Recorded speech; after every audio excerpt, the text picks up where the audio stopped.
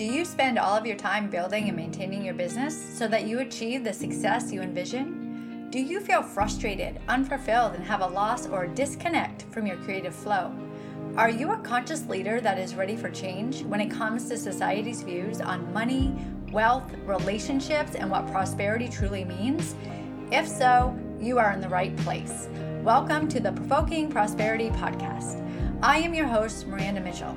I am a 2-4 Mani-Gen who is here to empower and equip you to step out of the box of social norms, guide you into using your voice for inspiration and impact, and support you in finding what prosperity means for you so that you have the business and life that fulfills you. So grab that cup of coffee, get comfy, and get ready to hear the heartwarming and heart-wrenching personal stories, all things human design and jinkies, plus tangible practices that you can implement right now for your personal and business growth. Hey, Miranda, when we first get into human design, in your opinion, where do we start when we're looking at the centers? Our undefined centers or our defined centers in terms of deconditioning? Yes, I love that question. I feel that it doesn't really depend on if it's defined or undefined. I feel like there's certain aspects in societal norms that we have to ask ourselves, are we conditioned in that aspect? And then look to see, okay, am I defined in that aspect or am I undefined in that aspect? So an example would be as an entrepreneur or as a business owner, am I living up or looking into societal norms of I have to go 100% in my business until I get to a certain amount of money where then I can take a break? I'm a Mani-Gen. I have a defined cycle, right? So if I have that conditioning that I have to go 100% until I make a certain amount of money, I'm going to burn out my sacral center, even though it's defined. So I have to trust in responding, which is strategy and authority. So I would say then, are you following strategy and authority first? Mm-hmm. Notice where you have these beliefs about social norms in business, in relationships, or whatever it is. Look at your center, see if it's defined or undefined, and then work on those areas first. How does the root play into that, or even the will center in committing to things? That's very interesting. Yeah, the root I have defined. So for me, I definitely can push through with adrenaline. I have a lot of adrenaline. It goes to my spleen, it goes to my throat, sacral to root, to spleen to throat. So I have a lot of stuff there. But just because I can, and this is even with the will center. Yeah. Just because we can does not mean we should. If we're not following our strategy and we're not following authority and we feel like, well, I have the energy anyway, and we continue to push, what will happen is then we're going to burn ourselves out anyway. So you're living in societal norms and not following your strategy. Mm-hmm. If you have a defined root or defined will, one of my favorite things to ask myself when something comes up is, am I pushing with my will right now? Is this my willpower? Because mm-hmm. I know 100% when it is. Mm-hmm. Yeah. Can I change the direction of what I'm doing? Can I say no? Can I put it off? And if not, how can I make sure I rest afterwards? Because just because I can doesn't mean I should. I'll burn it out. Yeah. And the same with the root, with the adrenaline. Are you following strategy? Did you follow strategy when you made this decision? And if you didn't, okay, if you can't change the direction or the appointment or whatever it is, then do it, but then rest after and start to be more aware of when you're saying yes to things.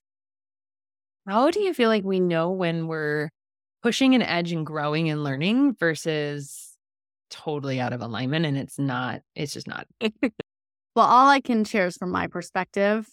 I feel like we have to embody things, and the way that we share is through what we experience. As with my yoga teacher training, they always told us that if you're not doing the work and practicing it and doing it yourself, then you shouldn't be sharing it with others because you don't know how it affects you. Yeah. So if you're doing the work, you can share your perspective and see if people resonate with it or not, because some people will and some people won't. And that's okay because we're all different parts.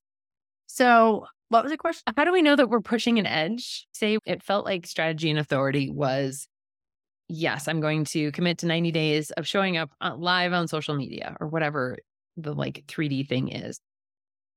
But you get into it and you're like, I don't want to do this anymore halfway through or a week in. I'm not lit up anymore. It's starting to push your edge. It's pushing you in some way that's making you feel uncomfortable. I feel like having the awareness when you make that choice is a priority. Knowing I'm going to make this commitment to 90 days. I know that right now it excites me, but most likely within this 90 days, there's going to be a time when I don't want to do this. So am I going to make this commitment and do it? Or am I not going to make this commitment and do it for 30 days instead?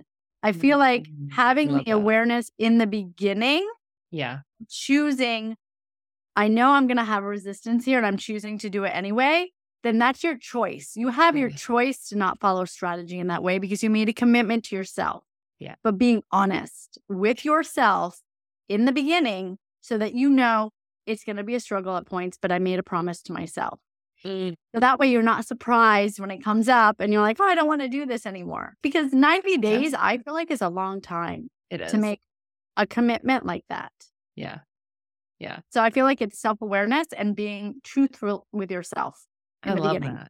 I love that. It's like setting a goal. You're setting a goal that you're going to do this thing. And do you really feel like you're capable of doing it? Like if you're super, super honest, can you all the way through? If you can't, you're like, I'm definitely not going to be able to push through when it gets hard. Or I know that there's holiday in the middle of that and it's going to mess everything up. And then I'm going to feel guilty and bad about it. So why don't I just do it until 60 days or whatever, or 30 days? Whatever that. Right. And, something came up to me with that too, because that's self-sabotage. If you know in the beginning, you truly do know. If you ask yourself honestly, okay, am I going to be able to do this for 90 days? And you make that commitment that you can and you do it, great. But if in the beginning you're like, okay, I'll do 90 days, but I know it's not going to really happen. Like that is setting yourself up to fail, basically. So you're setting yourself up knowing that you're going to fail. Then you're proving to yourself that you can't follow through. You're setting those expectations too high for yourself, and then you're self-sabotaging yourself, and then you're going to get down on yourself, and I can't even follow through, and all this type of stuff happens. Yeah, even though it was a self-fulfilling prophecy. You knew it in the beginning, but holy... And that's, I guess, would be being the brutally honest with yourself. Yeah. I mean, we can totally want to show up 90 days. I know I have this gut kind of like, that's not going to happen. It's not going to fully happen. But then you say yes because you're hoping it will happen, but it's not going to happen. So be honest with yourself and say, okay, I know 90 days is not going to happen. I'm going to go for 60. Really be honest with yourself so that you are proving to yourself that you can do it, not proving to yourself that you can't do it.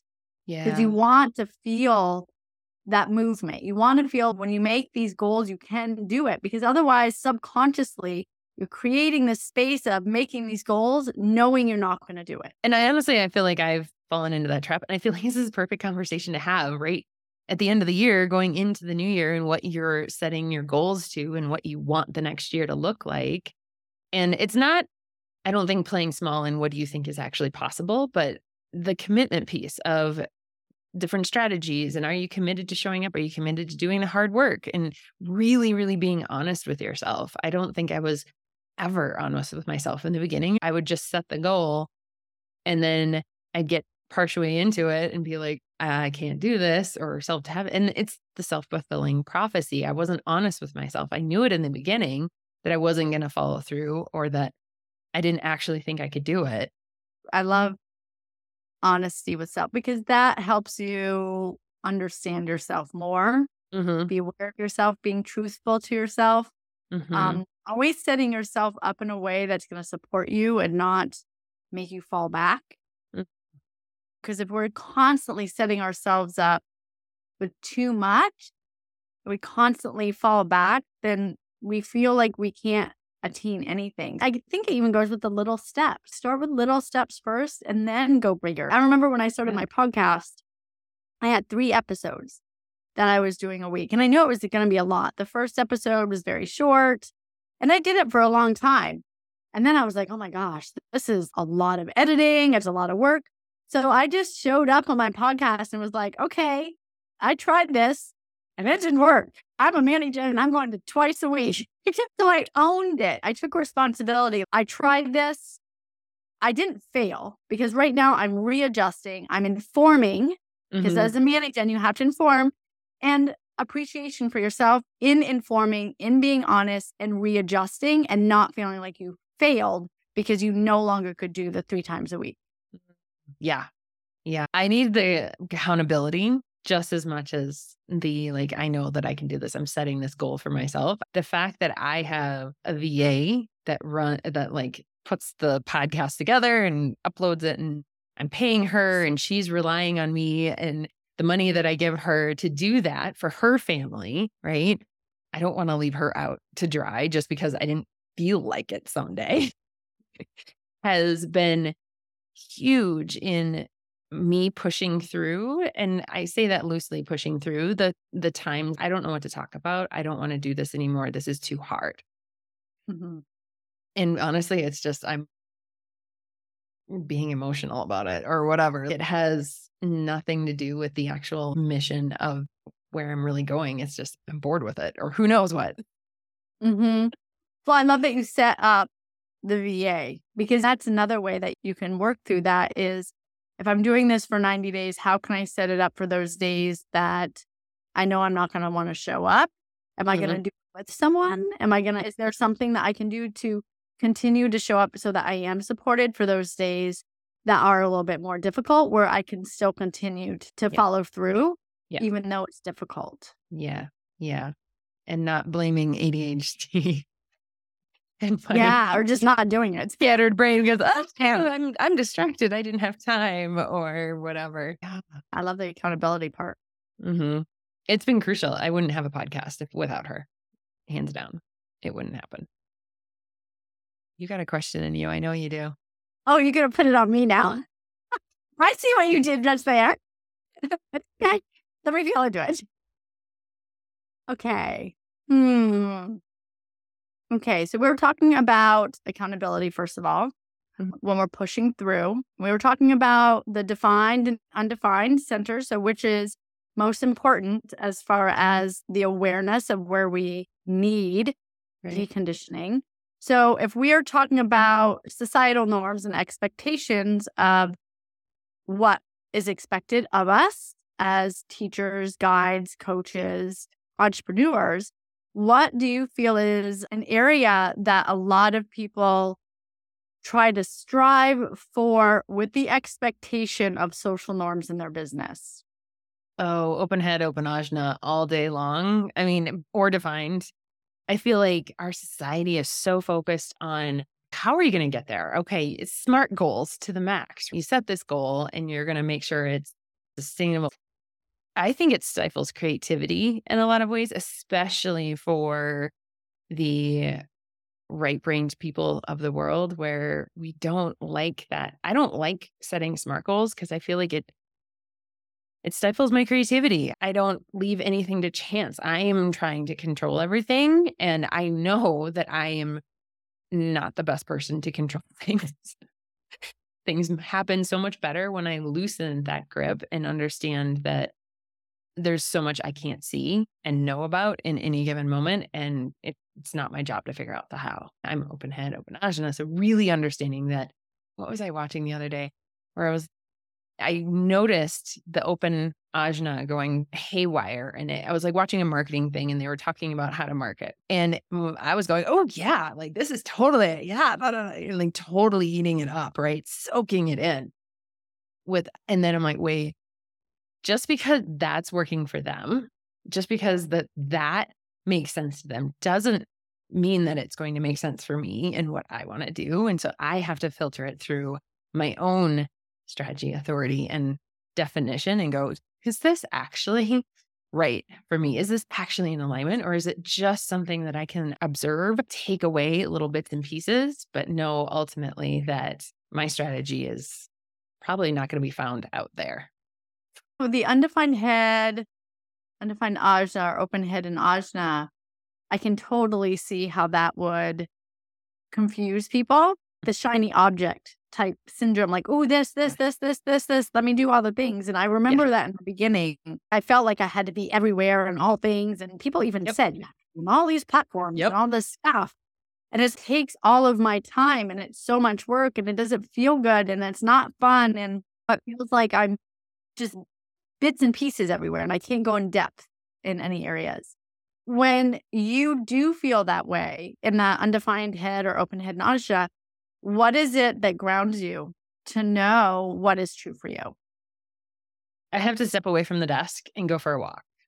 That's what I did yesterday. I got super into it and I could feel my own foundation shaking, my own understanding of what I know to be true and how I want to do things felt like it was shaking underneath of me. Put it down, stop, and I went for a really long walk with 2 kids home all the time. That's a long time to be gone. Just disappear. And no headphones, no nothing. It's just me walking and getting back to my center, finding my truth and what I want to do and who I am and all of that. And came back from that walk with so many, number one, ideas of how I can make what I'm doing better, but also a grounding in that I can do it whatever way I want. I feel like every person has their own unique way of grounding into themselves. And you have mentioned your walks before and getting out in nature and just having time by yourself. And for me, it's more so breath work or meditation or stillness where I'm just in my own energy and not listening. Sometimes I listen to some music, the ambient music or whatever, but more so it's about the breath or something like that. So that kind of clears out that clutter of all the noise. But also you do receive beautiful ideas from listening, but it has to be that yes and of, I'm going to listen. And even though my emotional solar plexus is like, I have to reground and know if it's for me. Right? I think that's great. And what about the defined head? I think they can get lost in that certainty as well, or almost get locked into this is the only way it can be and have a really hard time breaking out of that there are other options. If they don't, the certainty of if I work really hard, I can have the thing that I want.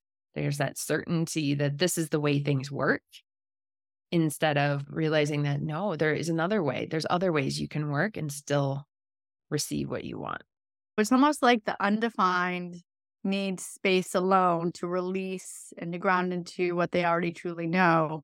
And then the defined has to kind of somehow get all of the clutter, all the talk quiet so that they can truly pinpoint that one.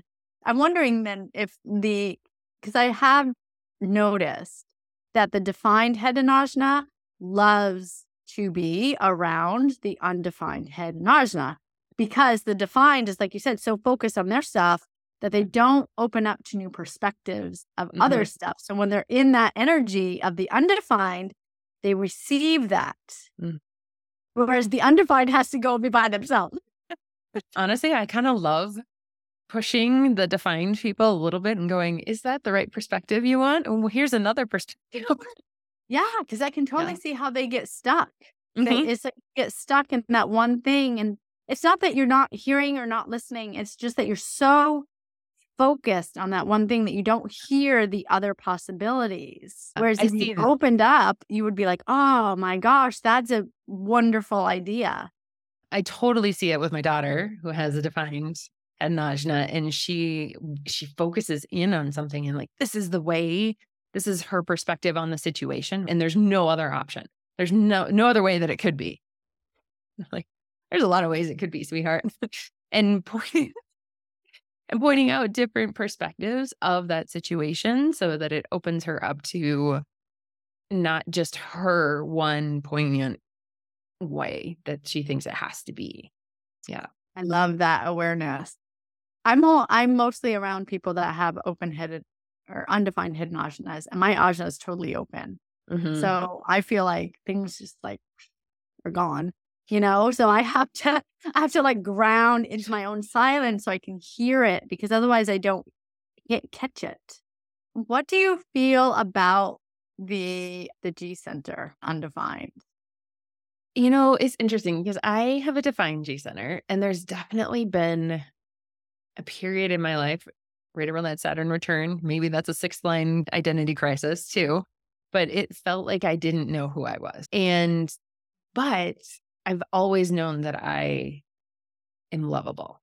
I feel like lovability is a huge piece of the G center. And I've always known that hasn't been an issue. It's like the direction of where am I going? What am I doing? I keep changing my mind.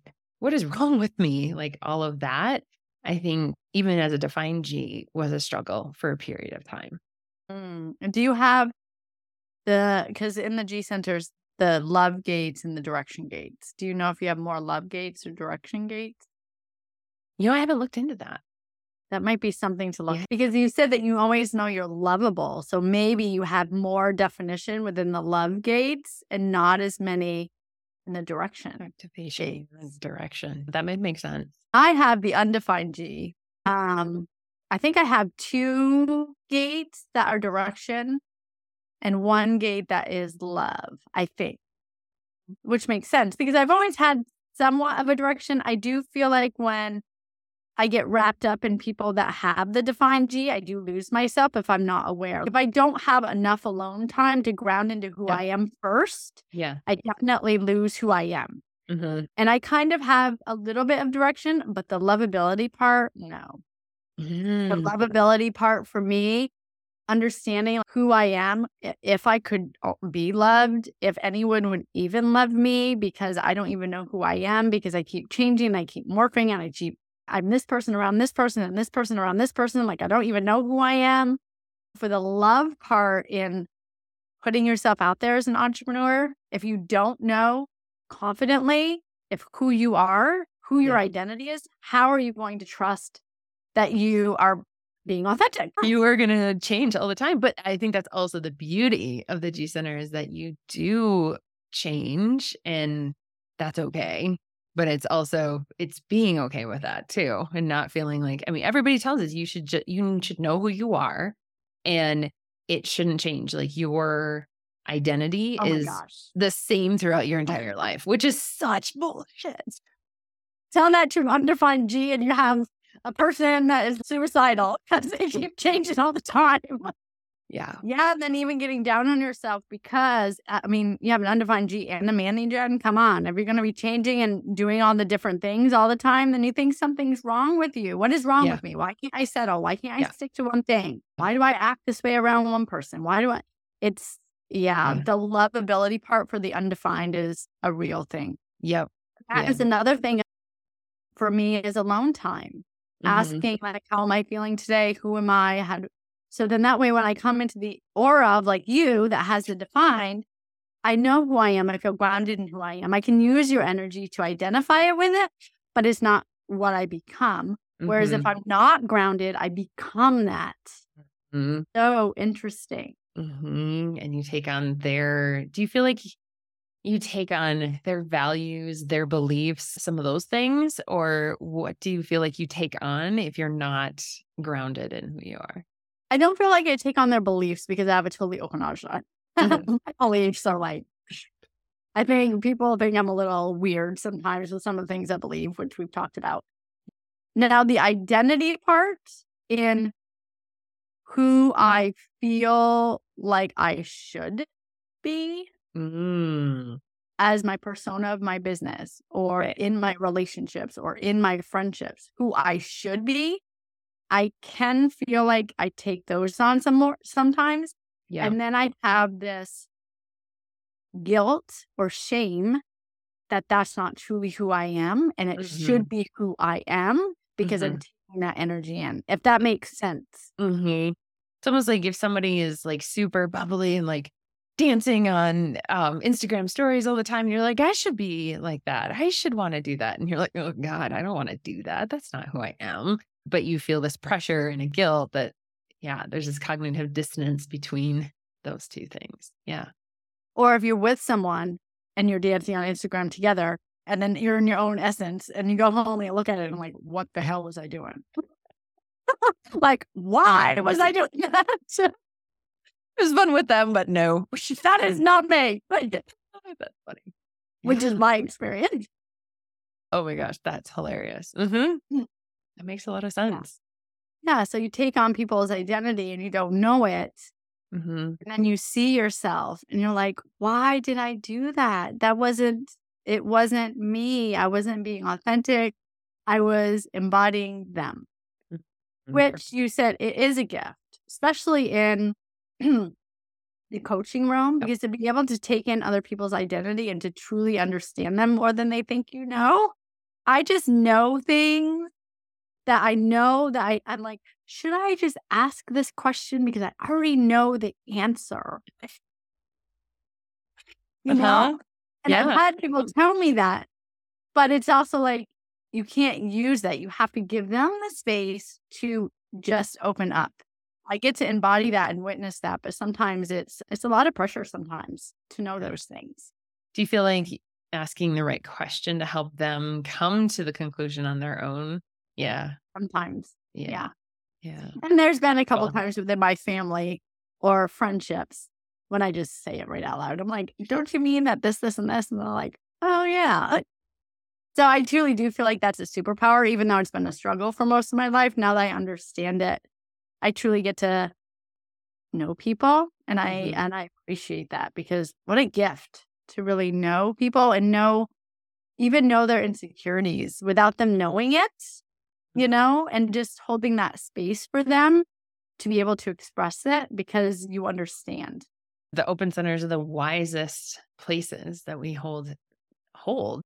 I know the wisest places that we hold when we do the deconditioning. Yes. We've mentioned the conditioning of societal norms. Yeah. I feel like that is priority first. What expectations, what judgments do I have? What am I putting on myself that is not true and accurate for me, that I truly don't believe, that I'm conditioning myself to believe? And then going into the undefined and clearing out all the clutter of beliefs and expectations so that you can open up to those possibilities of, oh, wow, I have an undefined G. I actually get to witness all of these beautiful people in a way that I get to support them and hold space for them. And it's not me. And then they feel like you see them because you truly do see them. But you can't do that if you're conditioned. You can't do that if I'm sitting there thinking, I don't know myself. I don't love myself. I don't know who I am. Like, if I'm sitting there thinking that, how am I going to hold space for someone else? You're not. I feel like a lot of the work I do, people come to me wanting me to kind of tell them what their message is and tell them what is going to be that thing, right? And while I can do that, so many of them are still stuck in that story and stuck in what has happened in the past, or stuck in the conditioning, stuck in the cultural norms, all of that, that even when I say, here's what your energy is saying and here's how you can show up in a more authentic way, it still feels like a wool sweater in the middle of summer because they're still wearing the old stuff. Usually what that is there's fear. There may be fear that in vulnerability, if I'm truly authentic in myself, what if no one loves me? What if people don't like me? What if they retaliate? What if no one wants to work with me? There's that vulnerability where you can stay safe if someone tells you what to do and it didn't work. Yeah. Because then it doesn't hurt as much. It's not you. Exactly. Ooh, that's a big one, I think. That's a big one. If someone tells us what to do, then if it doesn't work, then we're okay with it because it wasn't us. It wasn't our vulnerability. It wasn't any of that. Someone else told me what to do. But if I was vulnerable and shared myself and no one showed up, all on me. That's good. Yep. Oh, and I can totally relate to that. And in my getting in my journey, I 100% laid it out there for people that, like, I'm looking for the thing that's going to make me successful or whatever, and not taking ownership over my own experience, my own thoughts, my own beliefs, and just waiting for someone to fix it for me. Well, you had the provocation, so we're going to work on that stuff. I've done a lot of work on it, trust me. But I know I can go deeper. But now I own my shit. I own every experience that I have, good, bad, or otherwise. And I think I can hold people in that because I walked through it. When you hire the coach and you feel like it was a ripoff or you didn't get what you paid for, been there. It was because I didn't own my shit. But You wanted them that, to tell you. You wanted them to tell you what to do so you could follow their programming and become successful. But that wasn't you. That was them. I mean, there's so much intertwined stuff in there and maybe the whole experience was just for me to observe what they were doing and not actually do the whole thing. Although I have noticed if I'm committed and I do the process of whatever that was, which have been different things in the past, but do someone's whole process, I 100% have success with it. It's just then at the end, I'm like, I actually didn't really love that. I'm going to go do something else now. Well, do you feel like you take bits and pieces of what you did Absolutely. Now I do. Yeah. Now I can look back and go, I'm taking that and that has served me and that piece has served me and that piece has served me. And I mean, 7 years later, I know a lot because I did all that stuff. And I think that's very important to kind of preface there because I had the same experience when working with people. I had an expectation of what it was going to be like. But then as soon as I went through the process, there were certain aspects I was like, I don't really like that. That doesn't feel good, but I really love this. So I've always learned that you never know what you're going to walk away with when you choose to have an experience with a coach or a mentor or anything like that.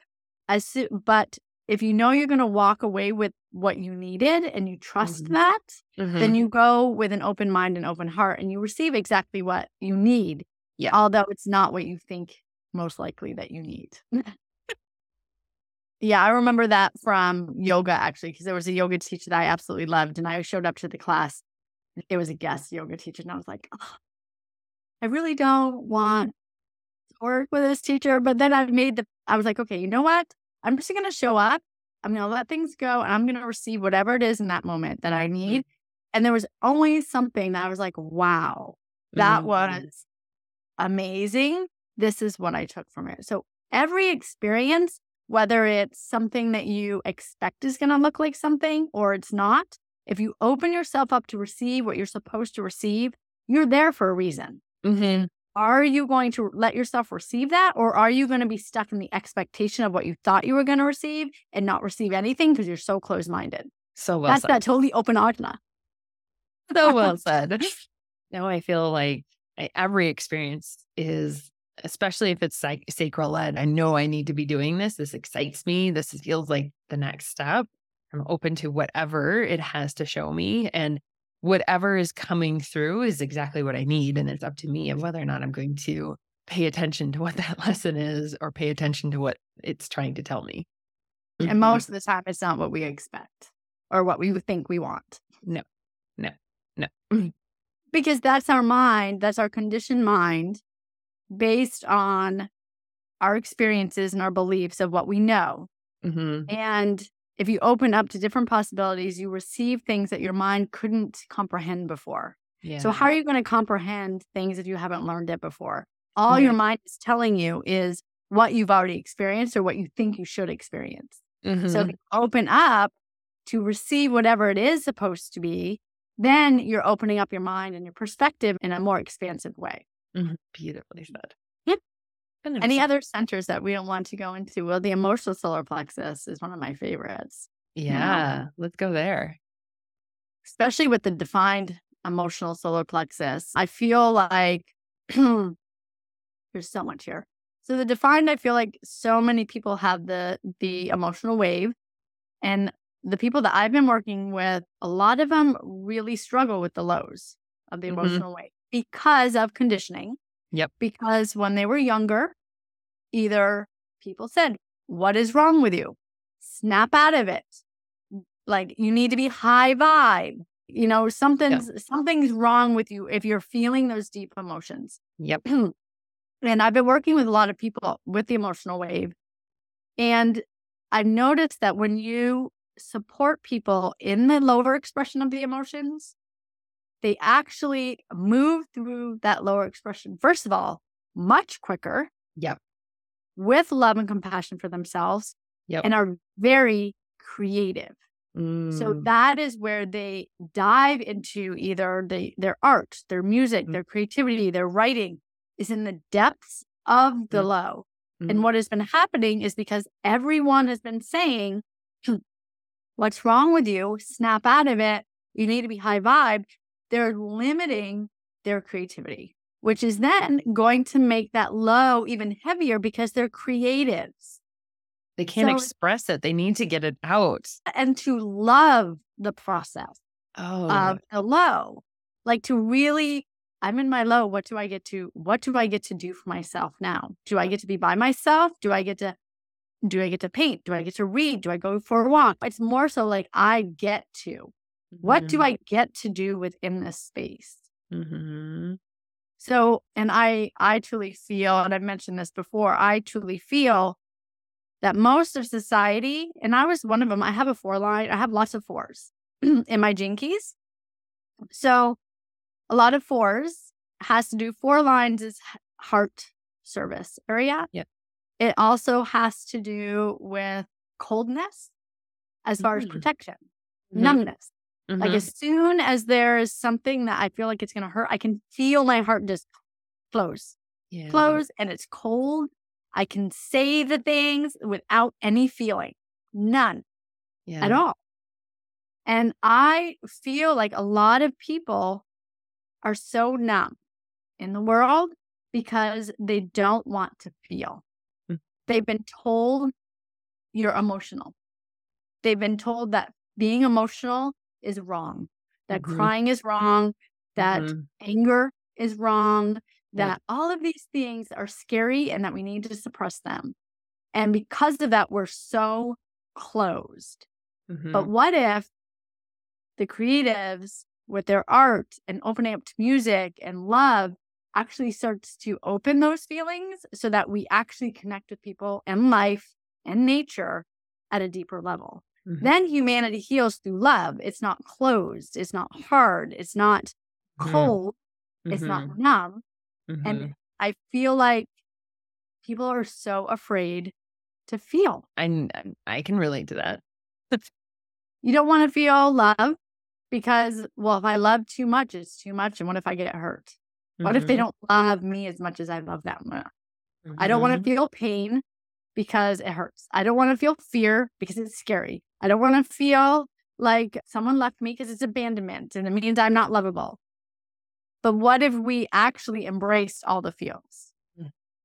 And felt it, like actually felt it. And I've done this a few times now. Have you read the book Existential Kink? No, but I will say so much stuff is coming up for me about kink and all the stuff that I think I should. You should. I haven't read the whole book. I've only read classic me. I read like the first third of the book and then I'm on to something else. But it was audio. I looked into the first third of it. And it was basically it's saying that if we can just like really feel it like you would, like she talks about getting off to it, right? It's talking about just feeling it deeply all the way through in your entire body. It allows it to pass through your body and out. And the few times that I did it, it was wild. Number one, it felt like it would all consume you for about half a second. It felt like your whole body was just going to implode. But then it was wild. And then I'd sink into it even deeper and then it would pass and I would feel lighter and be like, oh, it's not that big of a deal. Like it like came in and passed through and left and it was done. There was nothing else to mull over in my head. Like it was just done. And I'm like, and how was your creativity afterwards? That's a good question. I didn't pay attention to that, so I don't know. It's making me want to go, maybe I should do that some more with anything else that's feeling sticky and fearful or whatever, angsty. Face it head on. Yep. Let yourself embrace it, experience it fully, and then notice how you feel afterwards, either that night or the next day. How's your creativity? How's your creative flow? How are you feeling about yourself? Because when you're speaking of that, there was many instances that in the last few months that have come up for me with diving, like going full force into experiencing and feeling and whatever emotion it is. And afterwards, the next day, total creative, like easy, light, fun, so much more. And it's because of the repression and restriction of actually not letting yourself feel. Yeah. It's actually making me think of my son because he's defined emotional and he has emotional waves for sure. It's very obvious when he does. And he knows that he's upset, but he can't put words to it. It's just he's upset. No other words. How do you feel like with kids in supporting them in going to those steps and feeling it and being able to express it in some way? I feel like his is anger. And so anger turns into violence. And that is a boundary for me. But how can you express that anger without it turning into violence? So I'm not teaching him to suppress it. I'm teaching him to just feel it to the depths and then just let it go. So are you giving him the opportunity to like punch something, whether it be like boxing or kicking or screaming or whatever it is? Because that is so important not to keep inside. Because if you do keep that inside, it's going to stay in your cells. As long as he's physically able to express and move through that, then it should be able to move through it a lot quicker. Yeah. And then maybe talk about it. Yeah. Yeah. He really does not like talking about his emotions.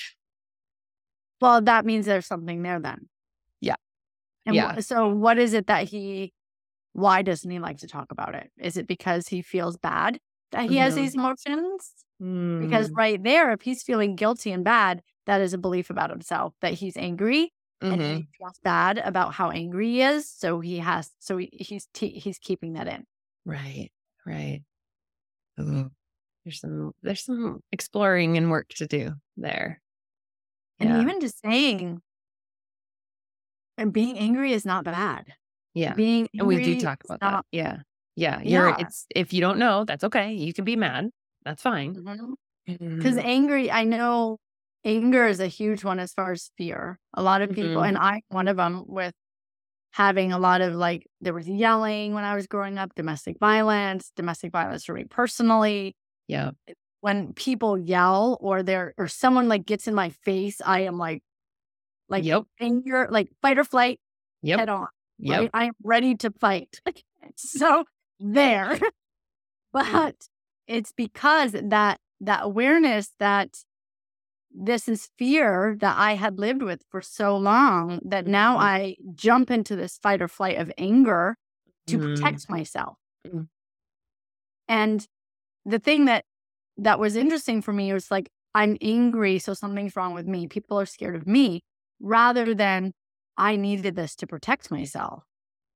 So how can I have love and compassion and work through this anger, knowing that it's not me being angry, it's more so a response that I needed to protect myself. And how can I release that now in a loving and safe way so that when this happens, my fight or flight doesn't kick in?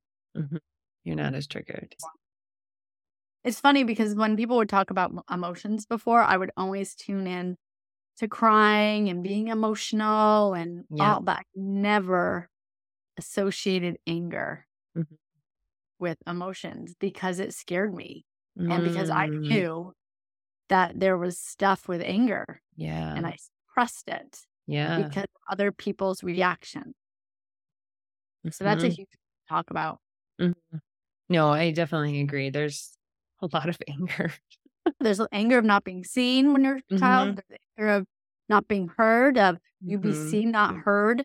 There's anger of, I feel like children, at least at my age, they weren't respected. Like I respect my daughter. I honor her, what she says to me. Whereas when I was a child, what I said did not matter at all. There's anger of like not being valued there, not being a human being at that point in time, being less than. So there's a lot of anger that comes from a long time ago. So of course there's going to be a lot of anger. And I think we're just coming to a whole new level of understanding of emotions in the recent decade. And Yeah, I agree. yeah. I mean, we're doing the work ourselves and simultaneously trying to hold the space and teach our children at the same time. And that's heavy work. It's a lot. I find it exhausting sometimes. I also feel like when we do the work, we don't even really have to express it to our children a lot because they just see it. Emotions, beautiful emotions, time to feel those emotions.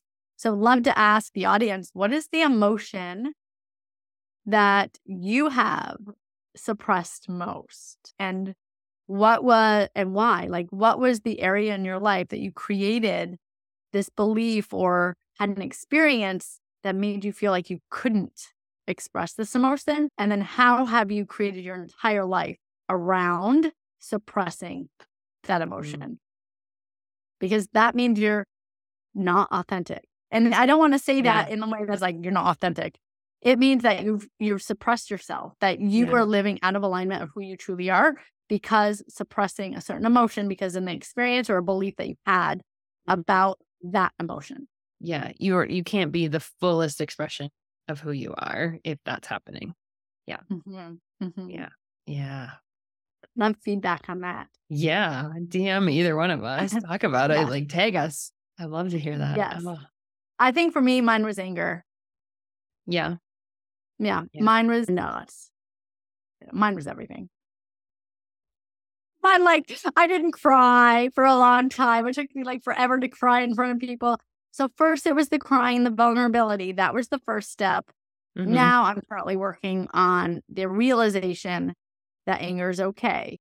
Because I've had people tell me when you get mad that you're scary. So I would always hold it in and not get mad because I didn't want to scare people.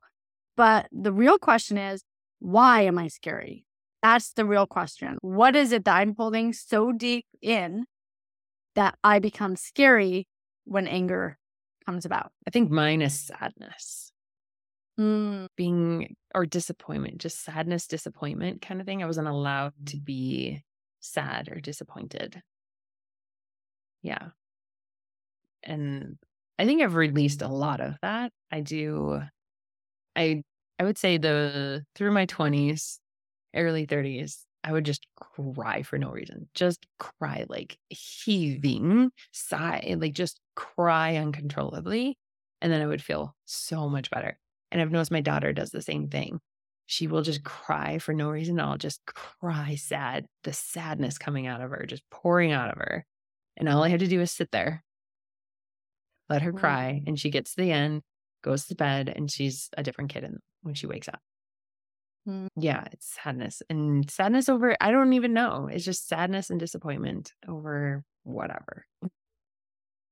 Well, that always brings me back to epigenetics. Because I was talking to someone the other day about guilt. And I explained to them that when you're working through the suppression of your voice and then you start speaking and you start feeling guilty for some of the things that you say, that it's going to be something that shows up for you numerous times because I feel like it's not only your guilt, it's also the past ancestors' guilt. Yep. Yeah. You're doing the work of your ancestors every time that comes up, and to never think that you're going backwards or you're not moving if guilt shows up because there's many layers. Yeah. Totally. Yeah. And I think initially I did feel that way, like, God, is this again? But now I definitely understand. And even seeing it in my daughter, like she's got a layer of it to clear herself and just sit there. Like, I'll take the crying all day long. Yelling. Do you speak about it afterwards? Yeah. I mean, and she's 10 now. She can articulate. She's like, I don't know why I'm crying. I'm just gonna cry. I just feel like crying. And she wails. And I was never permitted to do that, at least that I recall.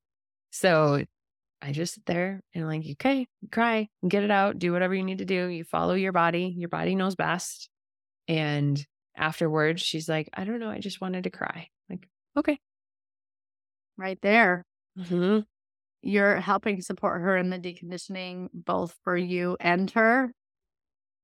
So I love that, because I think that's the awareness of those patterns and the awareness of like where we have conditioning with the defined and undefined. Yeah. It really gives us the opportunity to hold space for whoever it is, what age it is. It's just the awareness, and then letting yourself become that messy that you need to be to release. Yeah. Letting it be messy. Mm-hmm. I love the messy. You have it all put together. I know that's not real, but There's there some has to be some messy in there. There's definitely some messy under there. Yes. Oh, this was beautiful. A wonderful conversation, Miranda. Thank you so much, as always. I love talking with you. Me too. I always walk away with so much goodness. Yeah. Also, just to mention to everyone, we are creating a mini mind together where we're going to go into the voice, deconditioning aspects of the centers, becoming clear on who you are, expressing yourself, even the uncomfortable, and then bringing that new awareness of who you are into the copy for your business. Yeah. That is coming about in the new year. Right now, we're just getting together, getting to know each other, chatting, feeling into each other, expressing.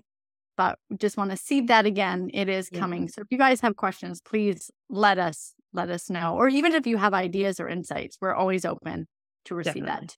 Yeah. And I definitely think that what we're doing it's for the person that is scared to be that authentic self.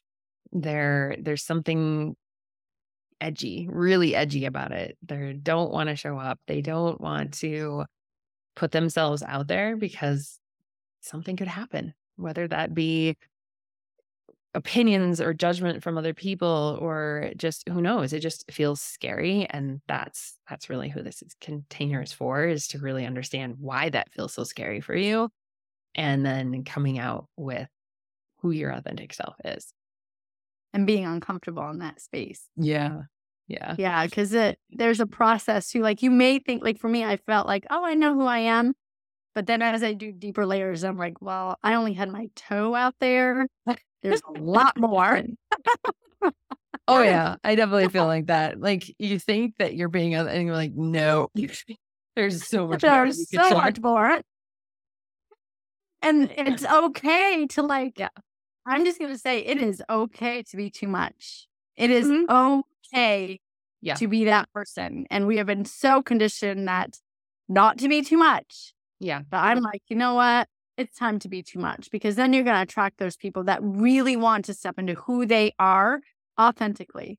So it's for those that are fearful, those that may not know who you are, and those that kind of know who you are, but want to be more out there. Definitely. Absolutely. Well, thank you so much. I appreciate you. Thanks, Miranda. All right. Well, see you guys later. My hope is that you walked away with something today that has opened your mind, your heart, or both. Listening to new perspectives not only help you grow and expand, but it helps humanity as a whole. So if you have someone that you feel would benefit from this podcast and you feel that you want to share, please do. Also, would love to connect with you on Instagram. So please follow me at Miranda J. Mitchell. One last thing, if this episode left you with any ahas and insights, take 30 seconds of your time and leave a review on Apple Podcasts. This is the only way I know you are loving the content and connection in this space. And if you want to know more or wondering how we can work together, please go to miranda-mitchell.com, click on the contact in the menu, and send me a message. Sending you all love. Till next time.